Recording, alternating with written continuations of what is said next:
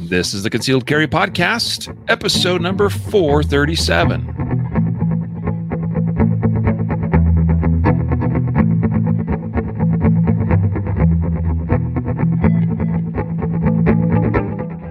And welcome to the Concealed Carry Podcast, part of the concealedcarry.com network. I am your host, Riley Bowman, and I'm joined by company president and founder, Jacob Paulson. Thank you, Riley. You're welcome. Credit, where credit's due. Sure. Well, I'm thrilled to have the boss man on with me again. It's been a while. With today is our Justified Saves episode. I'm really excited about some stories today. It never ceases to disappoint, the stories that our producer Matthew pulls from the interwebs and puts in the outline. So stay tuned. Today's stories are going to blow some of your minds. We'll save the best for last, but to give you a hint or a clue, it has to do with what appears to be, at least as far as we could tell, a random killing involving a cemetery and just stuff that you cannot make up anywhere. Except for you heard it here first on the podcast, the Concealed Carry Podcast, and I always look forward to our monthly Justified Saves or DGU stories. Today's episode sponsored and brought to you by, CCW Safe. You can find them at ccwsafe.com, of course. Jacob and I are both members of CCW Safe. We are big fans. Jacob, what's your favorite thing about CCW Safe?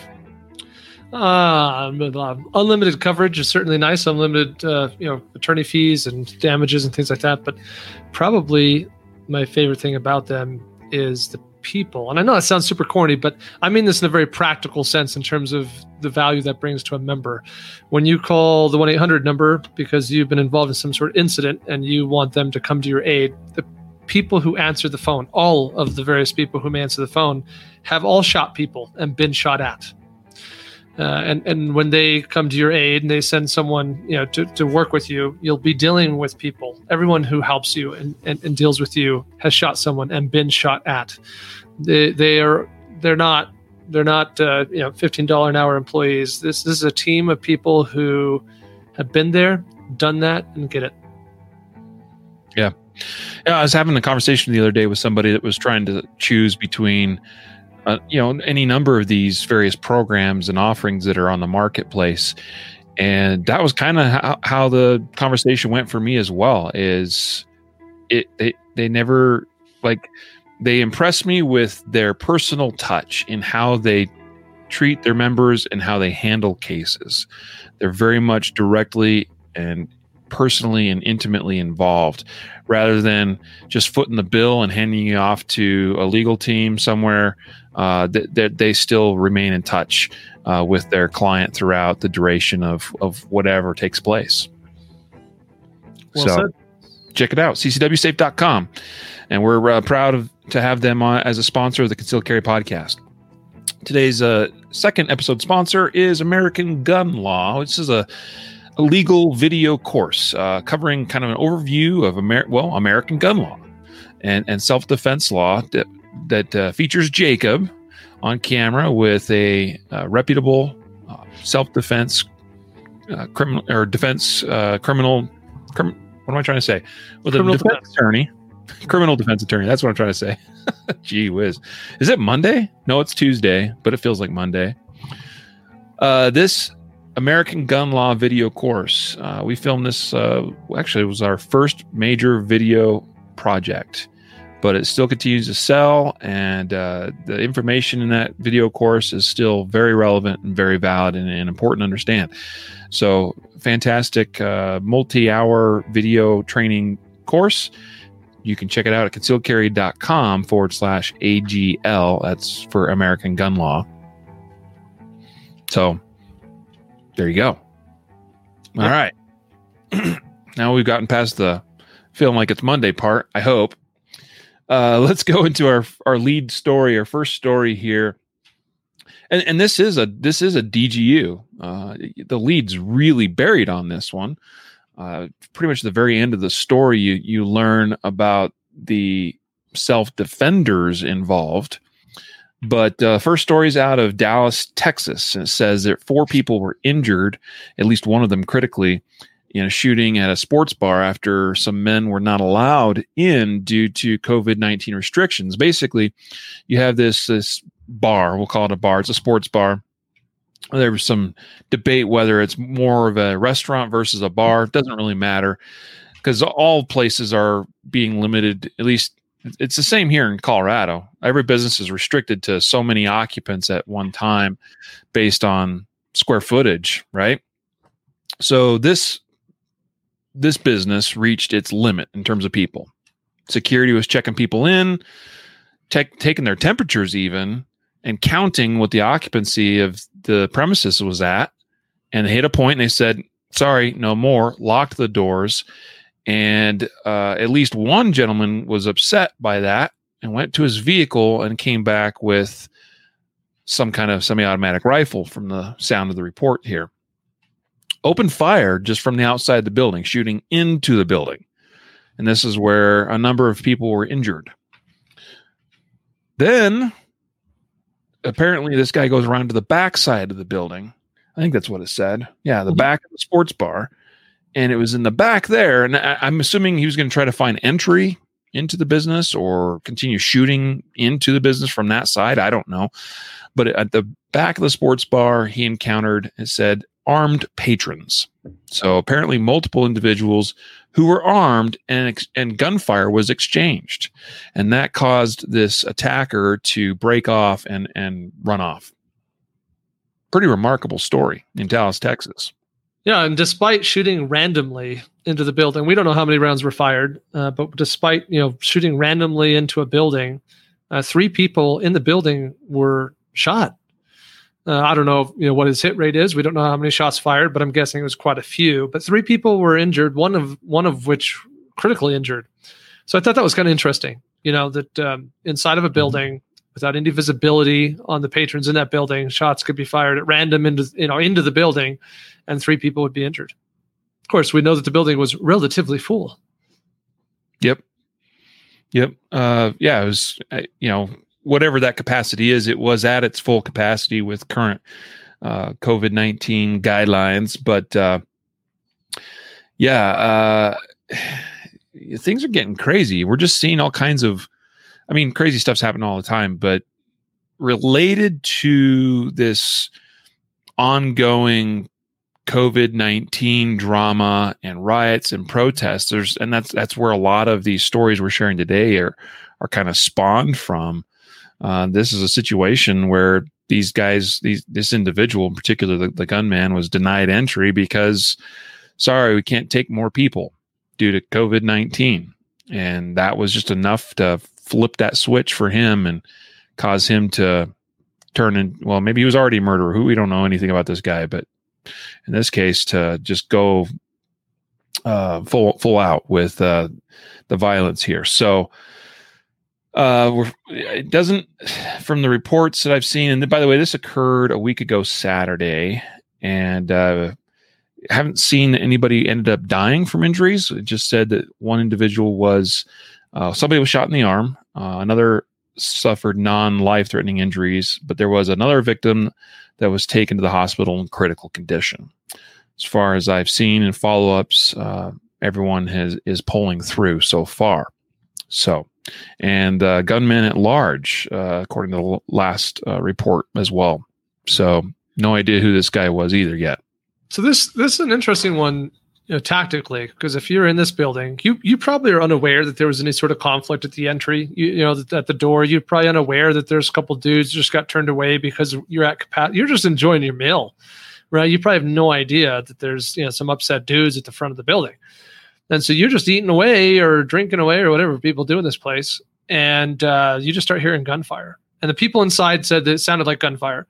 And one comment from a witness specifically said that the rate of fire was, they didn't talk about the rate of fire. They talked about the total number of shots, that it was just a lot of shots were fired.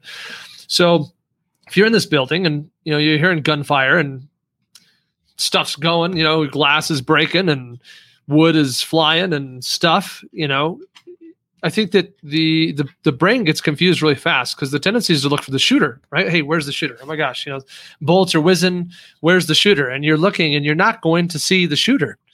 And even, and there's nothing you can't really shoot back. What are you going to do? Shoot back through this random wall in some random direction at some potential shooter in the street? That seems ridiculous. So this is a situation where hopefully that brain is processing very quickly. I can't see the shooter. I can't identify the shooter. I don't know where the shooter is. And so you kind of got to go into a, fortify, escape, and evade kind of mode, right? Where you're looking for good cover. You're trying to identify at least the direction the shots are coming from. You're looking for good cover. You're trying to fortify a position. And at least some people thought, let's go out the back. Let's go out the back of the restaurant. And that was primarily maybe a good idea, maybe not, but they encountered the shooter in doing so.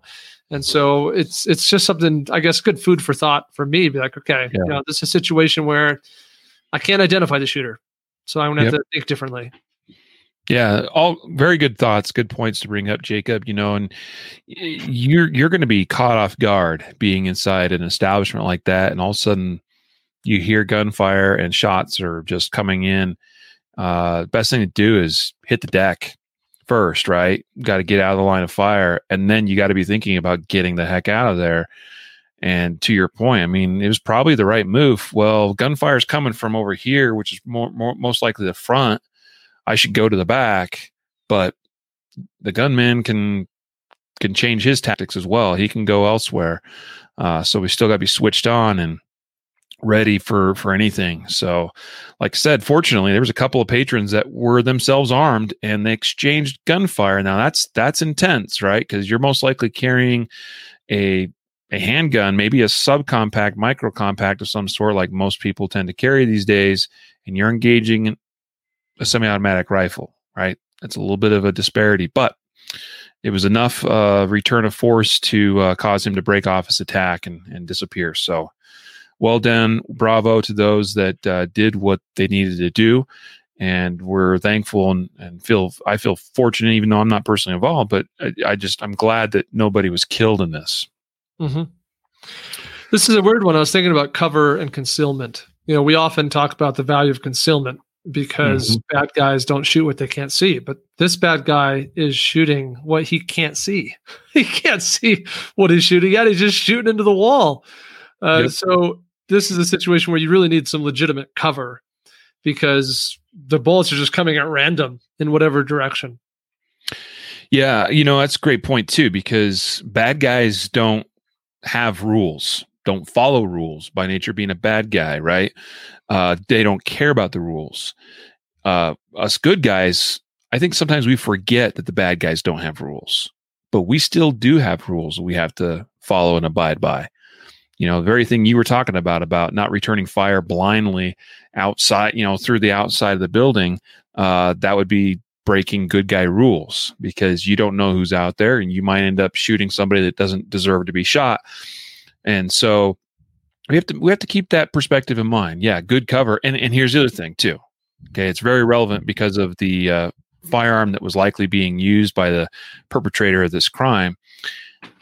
Cover depends, right? It changes based on what's being fired at you. Yeah, if this is 223 at 1,900 feet per second, right? No, a lot faster than that, bro. Like 3,000 plus. Oh, okay. Yeah, not my area of expertise. Clearly, and velocity is the killer of penetration. Yeah, I mean, like that's what's going to blow through things that typically might stop a handgun round. So that's the thing. So it's about triple we have velocity. To keep things in perspective, we got to go. Okay, hey, this seems like it's good cover. This is a good place for me to hide. Yeah, that might be true if it was standard 9mm or 40 or 45 being fired your way, but it may completely change based on the weapon system that is being used against you. So, and we don't know anything about the construction of the building, if this is going through brick or what, right? So, yeah, there's some photos and videos, but yeah, it's really hard to tell. And most modern construction is not, unless you are actually making walls out of concrete and true masonry, like good masonry, yeah, it probably is not going to do much. Which is why getting low first and foremost, that's the key. Hitting the deck, and hopefully everything works out. All right. Let's go now also in Texas, but this time in Austin. This is where this is a follow-up story to the situation many of you probably heard about, where you had a gentleman, actually an Army, I think he's a sergeant. Yes, U.S. Army sergeant. He was caught in one of these downtown protests in Austin. Some shots were fired. Jacob, give us a rundown on what happened there, and also what's relevant now to this case based on things that are coming out. Well, I've not researched it in great depth, so what I know is what I know from this story that was released today, and effectively what we have now is additional details and statements being made by this U.S. Army sergeant's attorney. We have some context as to why he was there. He was driving Uber. Apparently, he's been driving Uber for some time, and he, makes money doing that. And they were able to document that he, works for Uber and drives. So that would seem like the likely reason why he was present. We know that he drove into or toward this crowd and felt like he was unable to proceed. He honked several times. We know that a member of the crowd, I'm using the word crowd these days, Riley, because it feels the most like universally applicable. So I don't get in trouble for calling people the wrong thing. Protesters, rioters, what? Yeah, I'm going with mob, right? I'm just going with crowd because it's universally accepted and has no negative or positive connotation.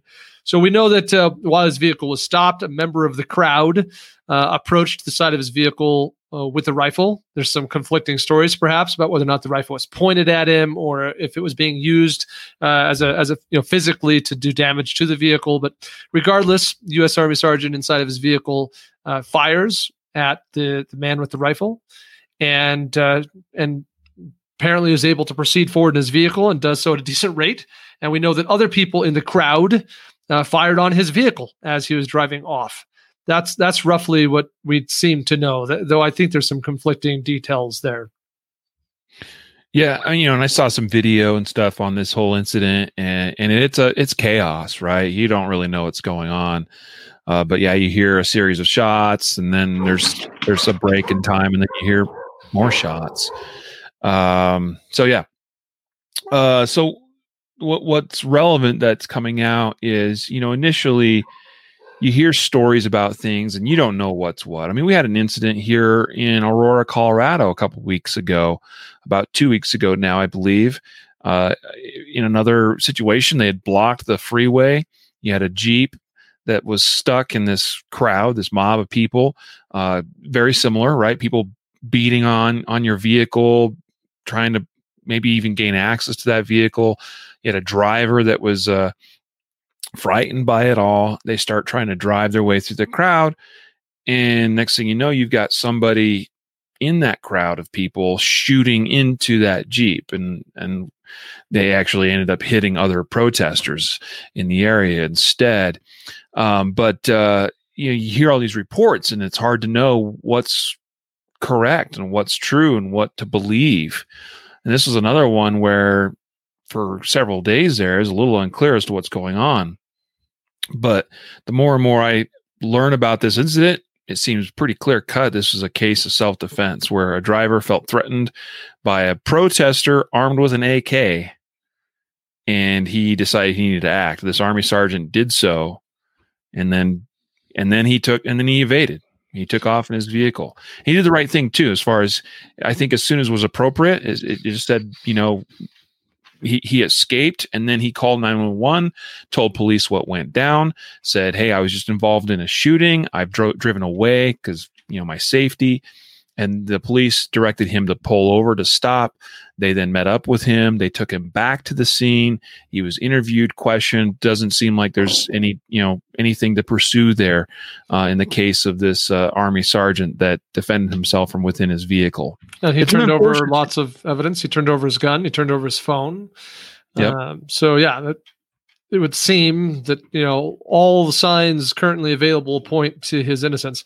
I think for me that the challenging beast here is that sometimes you can have two innocent people who get into a gunfight and they're both victims, and they can both be legally justified. We don't see this very often, but you have to understand how it's hypothetically possible that just by nature of perceiving the best a human is able to perceive, the potential threat that exists, it's very easy for two innocent people to mistake each other as potential threats, and both of them act lawfully in their own defense. Now, I'm not saying that's what happened here. I'm not saying that at all. I'm simply saying that these are the kinds of situations that make me consider that an innocent person can exercise lawful force in self-defense against another innocent person. And it's just one of those awkward, tough, difficult things. You're exactly right. That's one of the risks of carrying a gun, particularly openly.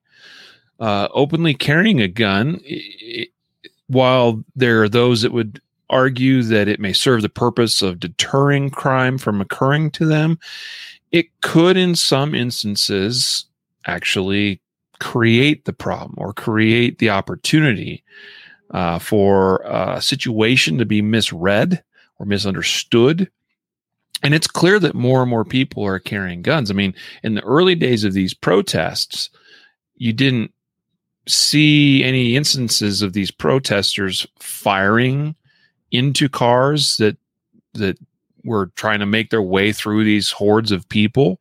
Now you're seeing that more and more.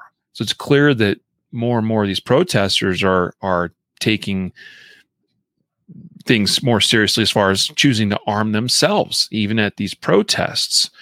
You have a gentleman that he may very well have been. I can't speak to his mannerisms, to the way he conducted himself, but you have a gentleman that was carrying an AK-47 that may very well have been completely in the right to do so. But now you're a part of an activity that's blocking traffic, stopping people, maybe then permitting other protesters to do damage to that vehicle. And in some cases, that may cause the occupants of the vehicle to perceive that they are in danger. In fact, I'd say it's very likely that's how it would be perceived. And you're standing there with a rifle. How else is that going to be perceived, right? So again, I appreciate the tact that you're taking, Jacob. We're not trying to cast judgment on any the specifics of the intents of the people involved is not really relevant.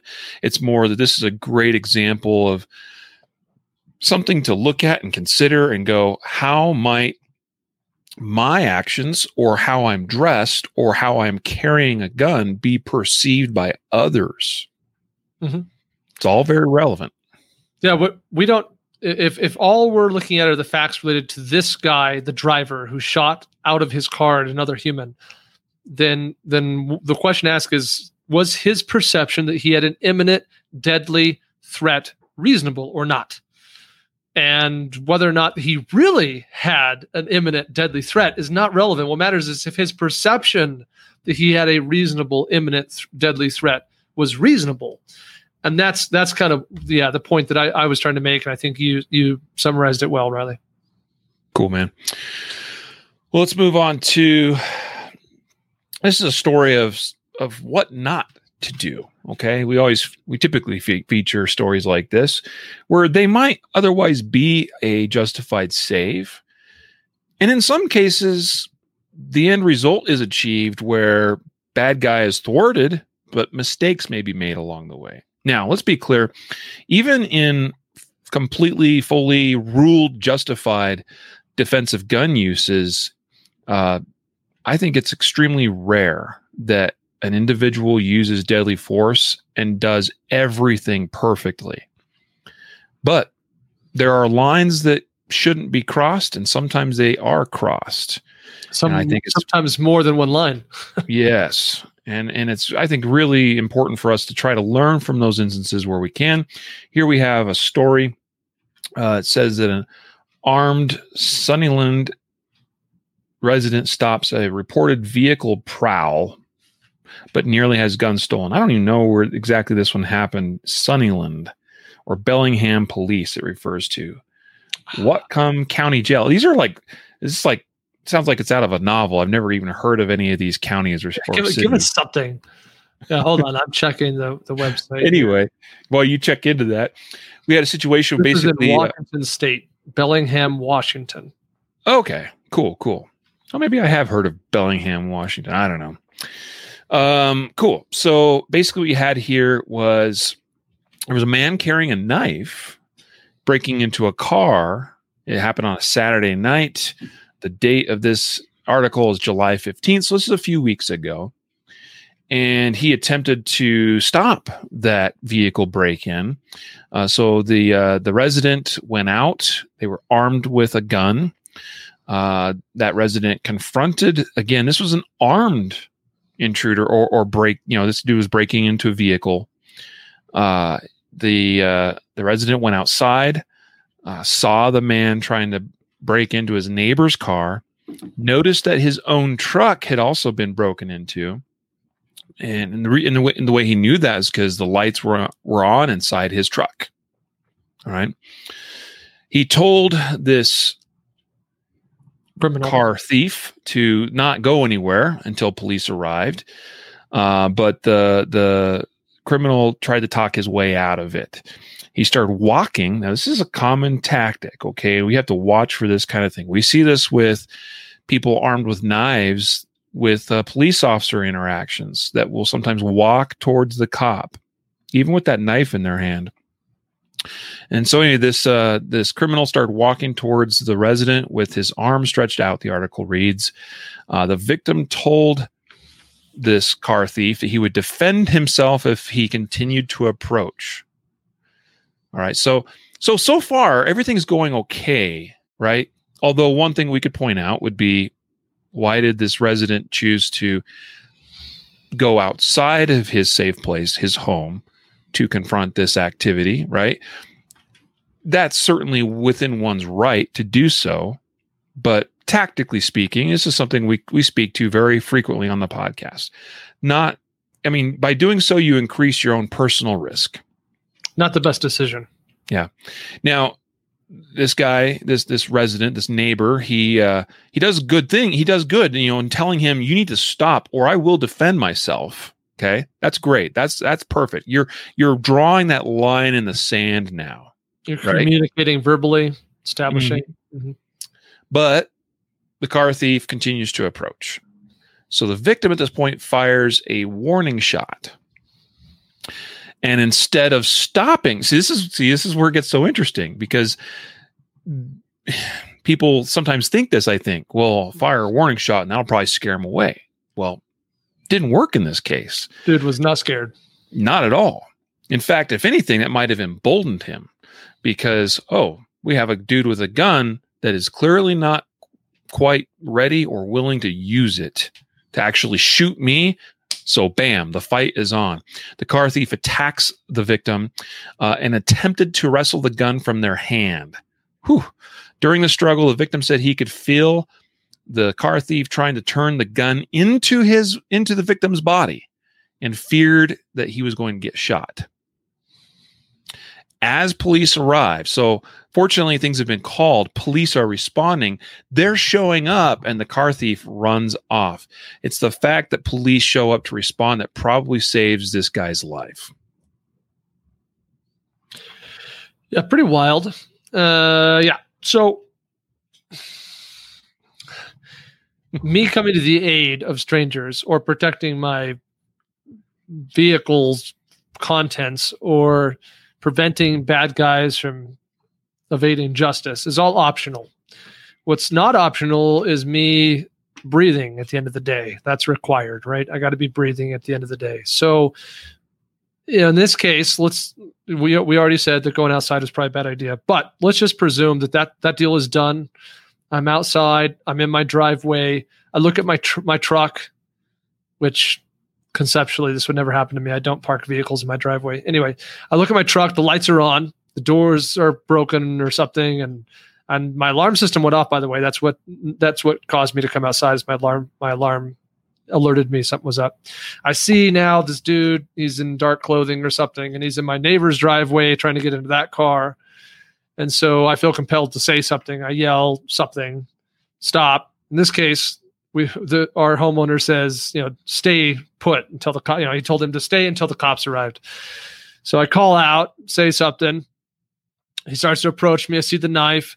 This is where crap gets real. And this is where I think that we got to really break this down and think about this.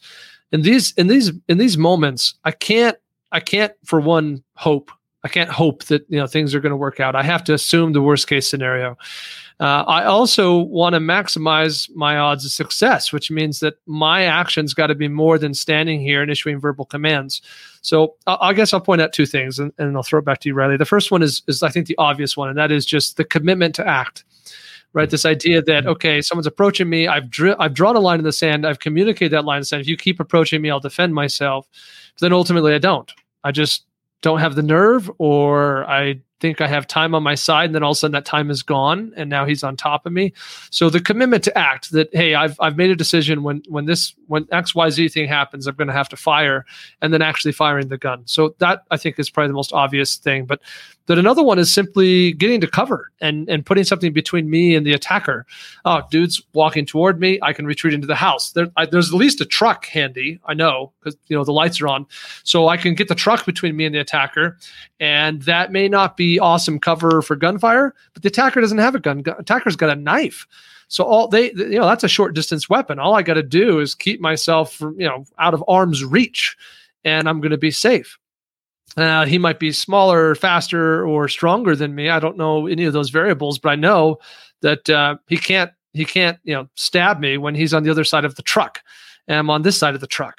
So putting some sort of object between me and him seems like a really good idea. So those are the two things that most readily come to my mind. One would be the obvious one, which is commit to act, and then act, and the second being let's maximize opportunity for survival by using cover and creating distance. Mm-hmm. Yeah. Yep. If you're going to issue ultimatums, if you're going to draw that line in the sand, so to speak, you've got to be ready and willing to back it up. And unfortunately, this person did not have what it took in that moment to back it up. Whether they were in denial, whether they didn't think or believe this person was willing to push the issue, I don't know. But either way, they were very lucky to come out of this alive.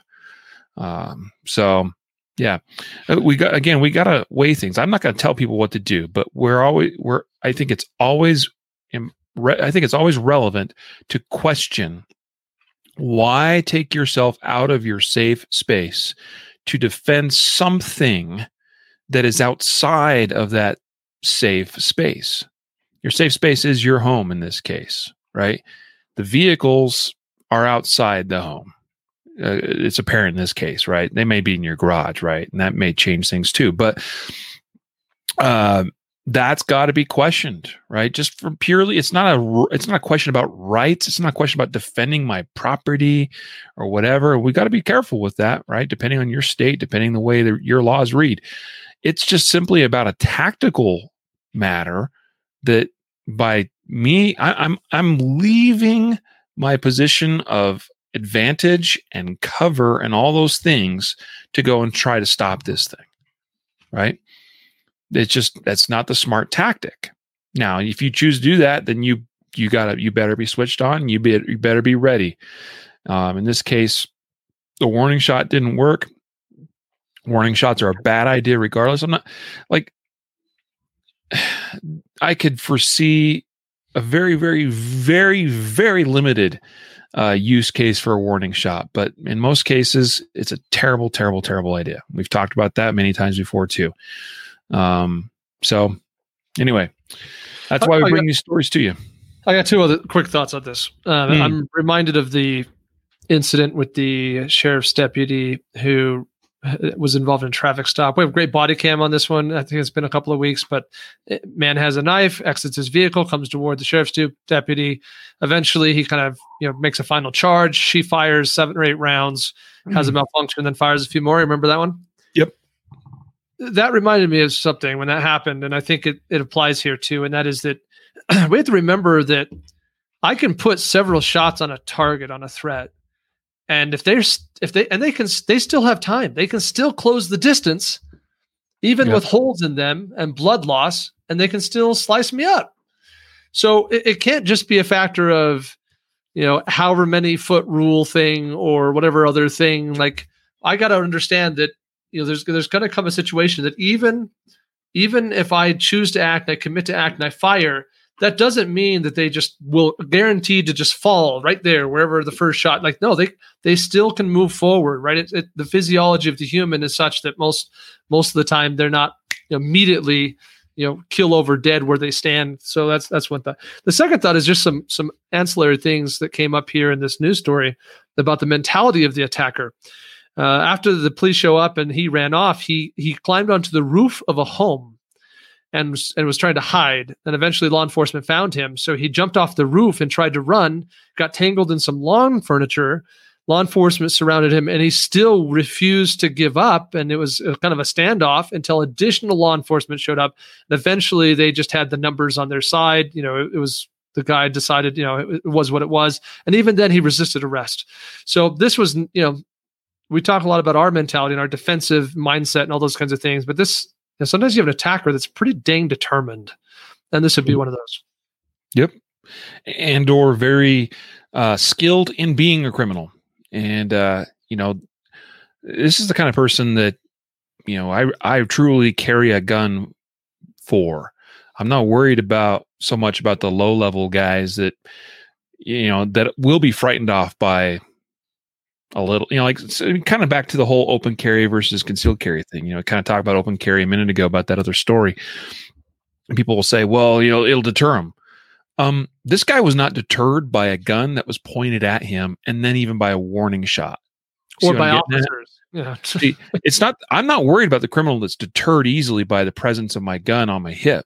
I'm worried about the guy like this guy that is slow to give himself up, that will still approach police officers with a knife in hand because he doesn't give a crap. He either doesn't care about his own life, or he's going to do everything he can to fight, and try to take as many others out with him as he goes down.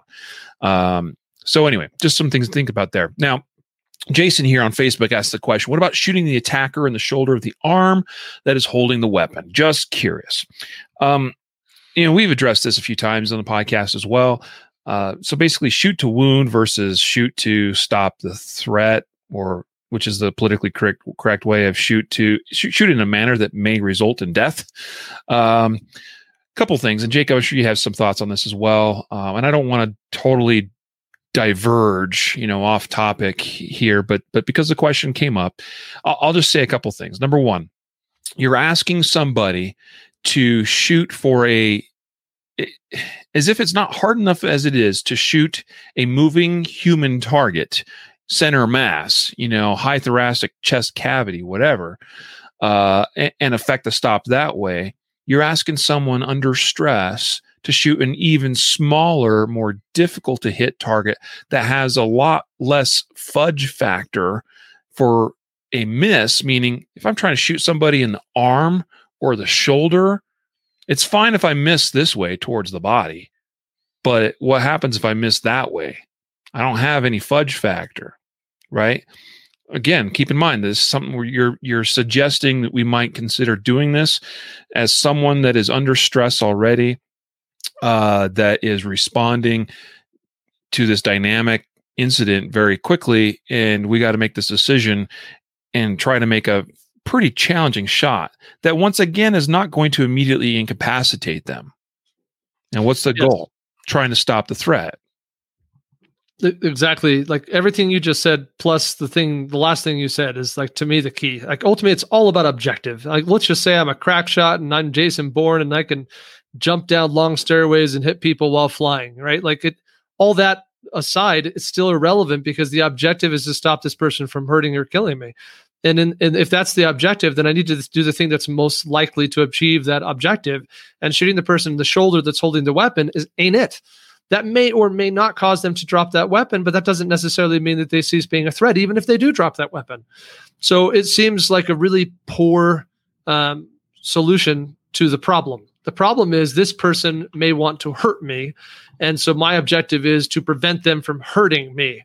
And shoot, even if even all the accuracy, craziness aside, even if I could definitely, with great certainty, shoot them in the shoulder that's holding the weapon, that does not, with any degree of certainty, stop them from being a threat to any at all. Like in my world, that's extremely inefficient to achieving the objective. So the most efficient thing to do is to cause as much blood loss and organ disruption as possible.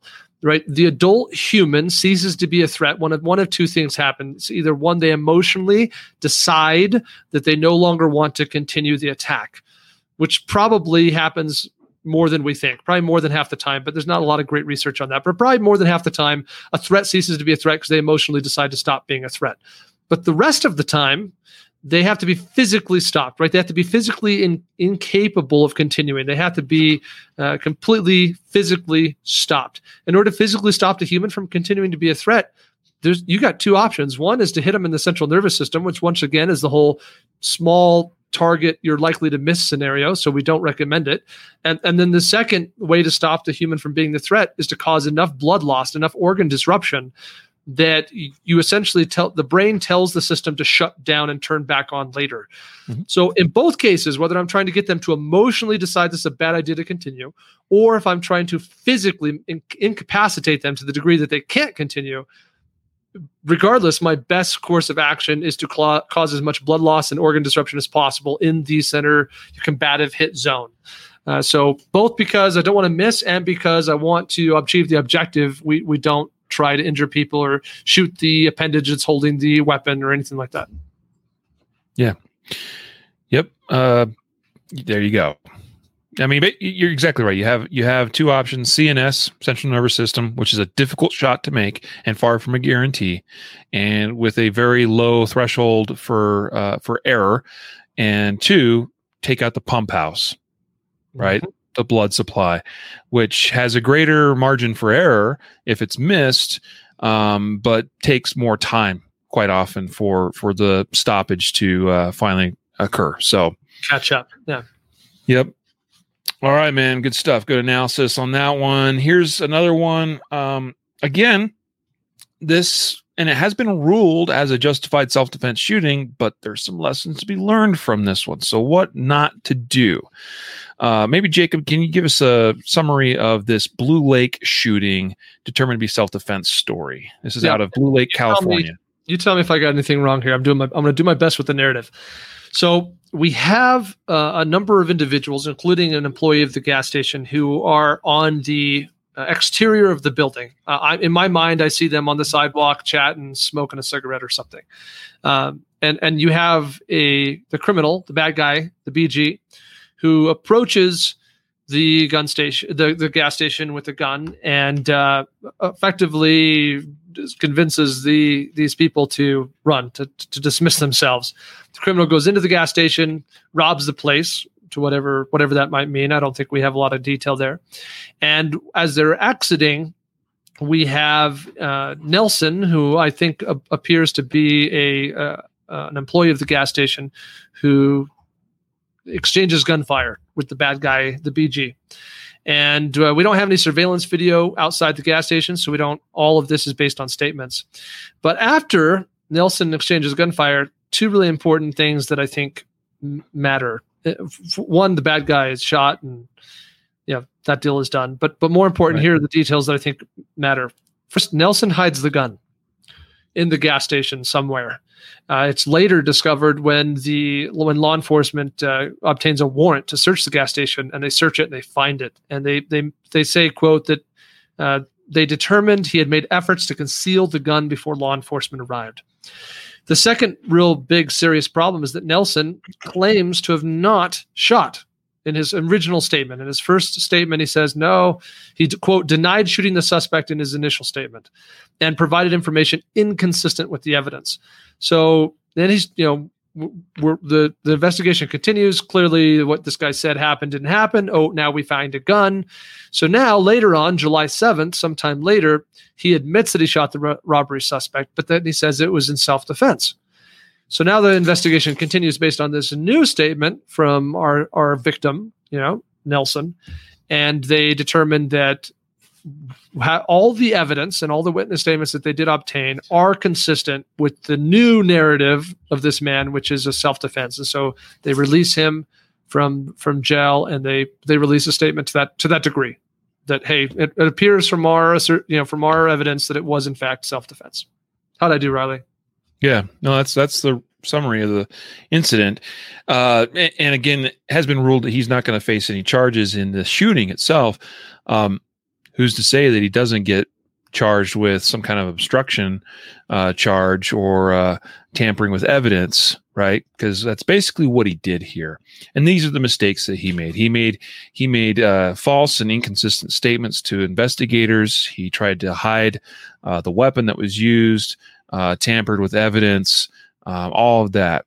So all kinds of bad mistakes. Here's the thing, and this has been covered on the podcast. Don West and I think even talked about this a couple episodes ago when he was on. Andrew Brinka has talked about this some on our show as well. But you don't want to make incriminating statements, right?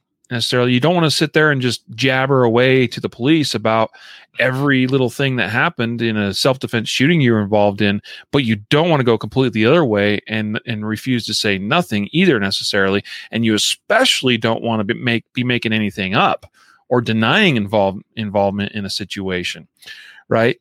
So you want to communicate the things that are important to be communicated. For instance, the 911 call, basic info about a situation that's occurred, medical response is required, police response is needed, blah, blah, blah, right? You may be on the scene and they may be trying to figure things out, and you might want to point out certain things that they might not notice right off the bat, as far as, well, hey, there's these shell casings here, or there's a weapon over here that the perpetrator had, or there's these scuff marks on the ground. This is where our fight, you may want to be, you may want to, because you may not have the opportunity to point that kind of stuff out later once you have legal representation in place. And so you want to make sure that the information, that evidence might disappear. Right. Right. You want to make sure they have the information they need to start investigating and figuring out the story of what occurred that's going to play in your favor. And then as soon as you can, you want to be retaining legal representation as well. Yep. Nothing to add. Okay. Well, let's move right along. Here's a justified save story. This one out of Brownsburg, Indiana. Oh, wait, I said we were going to save this one for last. Hold on. So, Port Arthur, Texas, naked man shot by woman after walking uninvited into her Port Arthur apartment. You'd be surprised how often this kind of thing happens. It's not the first time this has happened. Not a lot of details on this case, but in this case, you have a naked man. He knocked on the door of this woman's apartment. She responded. She opened the door, it said, and he just sort of comes right in, and he is buck naked. I laugh, right? Because it's just you just can't imagine this sort of thing happening to you, but then it does. And now what? And it doesn't go into detail if he was trying to force himself upon her, if he attacked her, but she clearly felt threatened. And again, as far as we know, according to investigators, a justified use of self-defense. I mean, this guy is inside her home. She uses a gun, shot him, it said, in his lower extremities, which is kind of funny in the case of a naked man story, because that could be interpreted some ways. But apparently this man is going to recover from his gunshot injuries, and the woman goes about her life. Good for her for defending herself. Yeah. Again, we don't know a lot of things, but there's one detail in here that I think is relevant to point out, and that is that she opened the door. Yep. So I think had she known there was a buck naked man on the other side of the door, she wouldn't have opened it. So clearly she did not identify who was at the door before she opened it. And I think I'm on record of saying something along the lines of, I can't think of a single thing more valuable and important to an overall home defense strategy than being able to identify who's at the door before you open it. Yeah. So this is an apartment building. We don't know if there's a peephole or not. If there's not, she may not have the right to install one herself on a door that she doesn't own, being the rent, the the person who's renting this apartment or leasing the apartment. But there's a lot of other options today. Maybe you have a window you can look out, or maybe you have one of these new fancy doorbells, that's got cameras on it, or something. Maybe you have a chain so that you can open the door just a slight portion and see before you completely commit to letting the person in. I guess just a reminder on that one. We need to be able to identify who's at the door before we open it. That's extremely massively critical. And it's a great point that you bring up that in the case of an apartment, you might not be able to choose what kind of equipment you have available at your disposal to try to identify. In which case, you may just want to call through the door, who's there? And based on that response and how that comes back, that we have no idea of what this woman did, if anything at all. But definitely what you don't want to do is just go to the door and, jerk it wide open when you have no idea who could be there. And don't assume... Go ahead, Riley. I was going to say, and don't assume just, you might actually be expecting somebody. You want to be careful with that too. It could just be coincidence that bad guy chooses that same very moment when you're expecting somebody else that you do know to come. So you just want to be really careful about, again, that's your safe space. You are relatively reasonably protected inside your dwelling, and you want to keep it that way, except for people that you know and trust. Yeah, I'll add two more comments here. One would be that I can't imagine a landlord saying no to you installing a chain. Like that would seem like a bottom delimiter. Like anybody should be able to just install a chain lock on the door. And that would be like a better than nothing. Mm-hmm. The other thing, I mentioned a window, and I guess I need to add some disclaimers because I'm seeing some comments come in here. A window is better than nothing also. Right, being able to glance really through a corner of a window and see who's out there on my doorstep is definitely better than nothing. But windows also have their disadvantages. Particularly, what we want to do is avoid whoever's at the door being able to look into the house through the window. So I just wanted to add that 2 cents. So making sure that it's a covered window so that you can choose when or not to look through it, and when you do, you're not exposing everything. I wouldn't want the guy at my front door to know that I'm home alone, or that I'm a woman, or that I don't have that noise they hear is a machine that's making the dog barking sound, because I'm not cool enough to have real dogs. I'm thinking of you, Riley. Just my 2 cents on the window thing in case that was misinterpreted. Yep. All right, final story.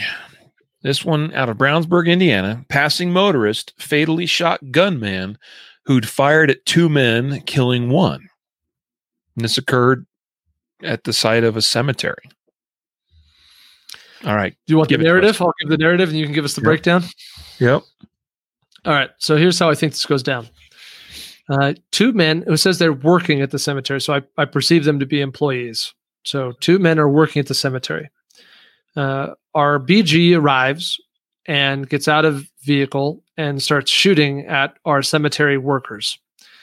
It says that they actively made the decision to split up and go separate directions in their flight from the gunfire, right? So they split up, they take off in different directions. And our BG catches up with one of them and is about to effectively execute him, if I'm not mistaken, when a motorist who stopped at a traffic light at an intersection, must be nearby, I presume, this would be near the cemetery, also takes fire from the BG. And in the moment that the motorist takes fire, he returns fire. He's armed and he returns fire. And he's apparently a much better shot than our BG, because he hits the BG to the degree of incapacitating him. In fact, he dies on the scene.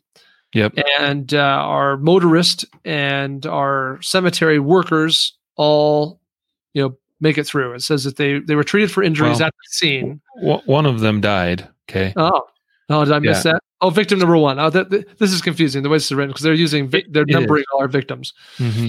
So yes, victim 1. You're right. Victim 1 dies, which I presume is the guy that the BG caught up with, the cemetery worker. Well, so there again, it is confusing how it's worded, and it sometimes refers to victim 1 as being by his name, which is Seth Robertson, age 36. He passed away due to his injuries.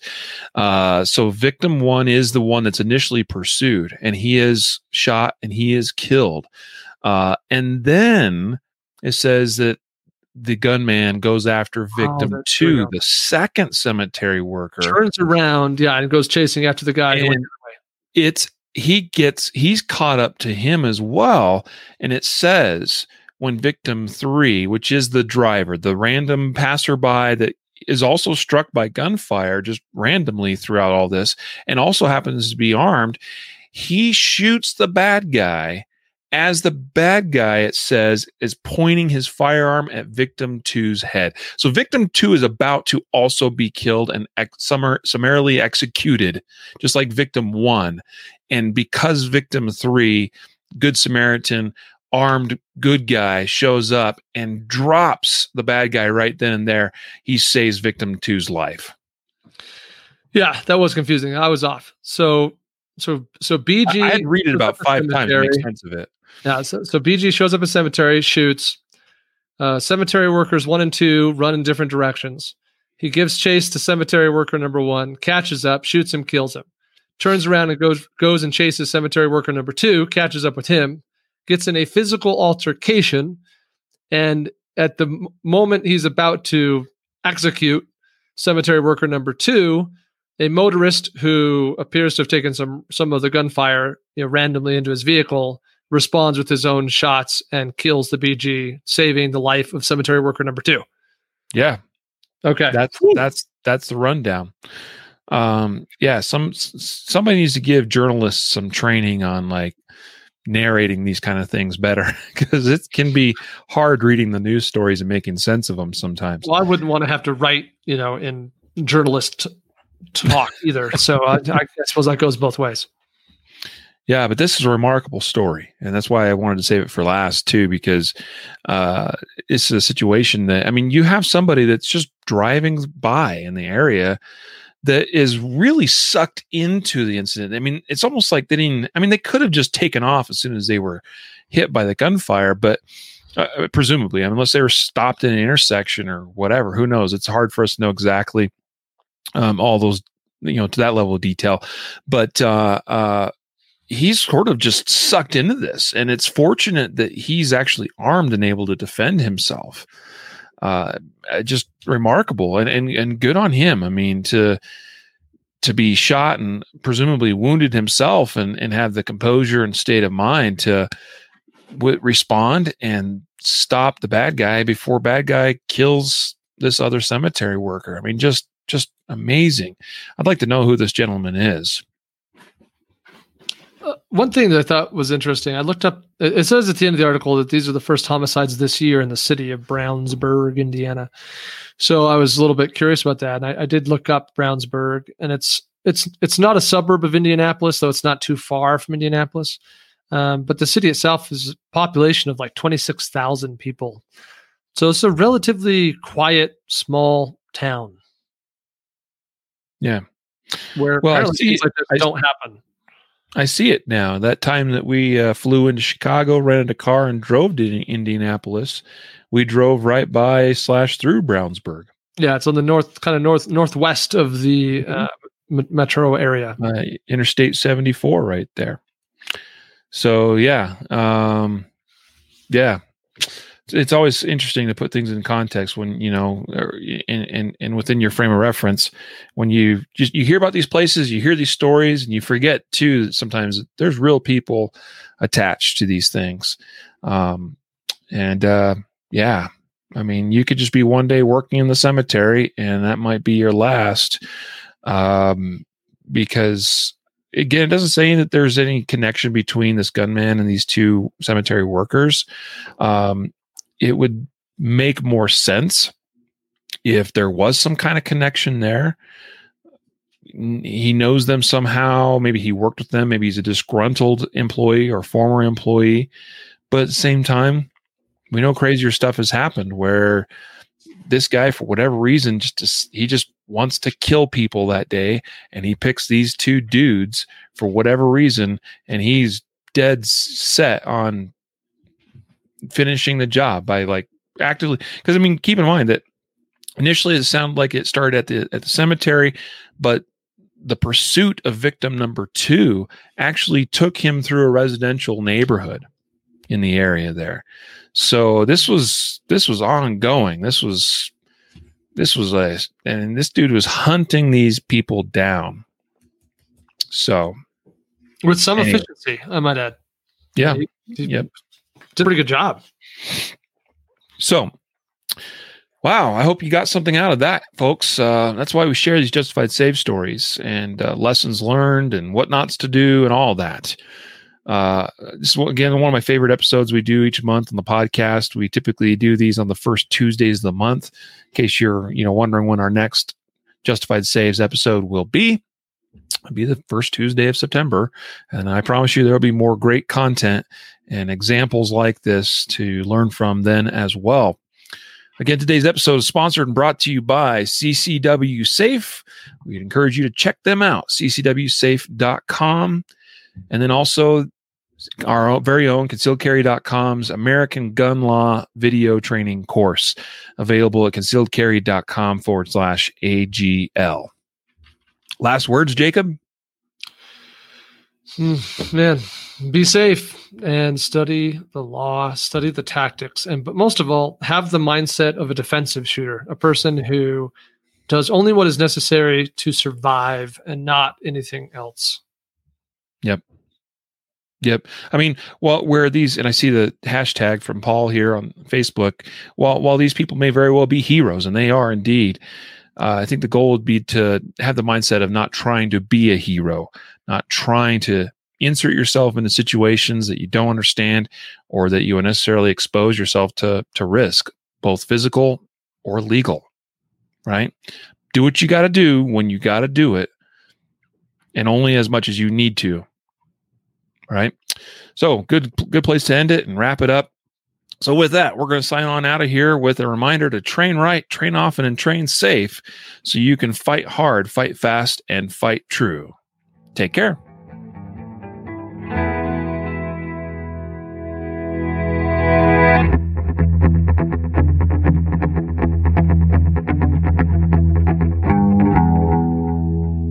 A reminder that laws vary from place to place, and we encourage listeners to seek local legal advice to understand applicable laws. The Concealed Carry Podcast, Concealed Carry Inc., ConcealedCarry.com, and their affiliates strive to share insights and stories about firearm-related incidents and laws, but things could be different where you live, or laws may have changed by the time you listen to this. We cannot be held liable for your actions based on the information shared in this podcast.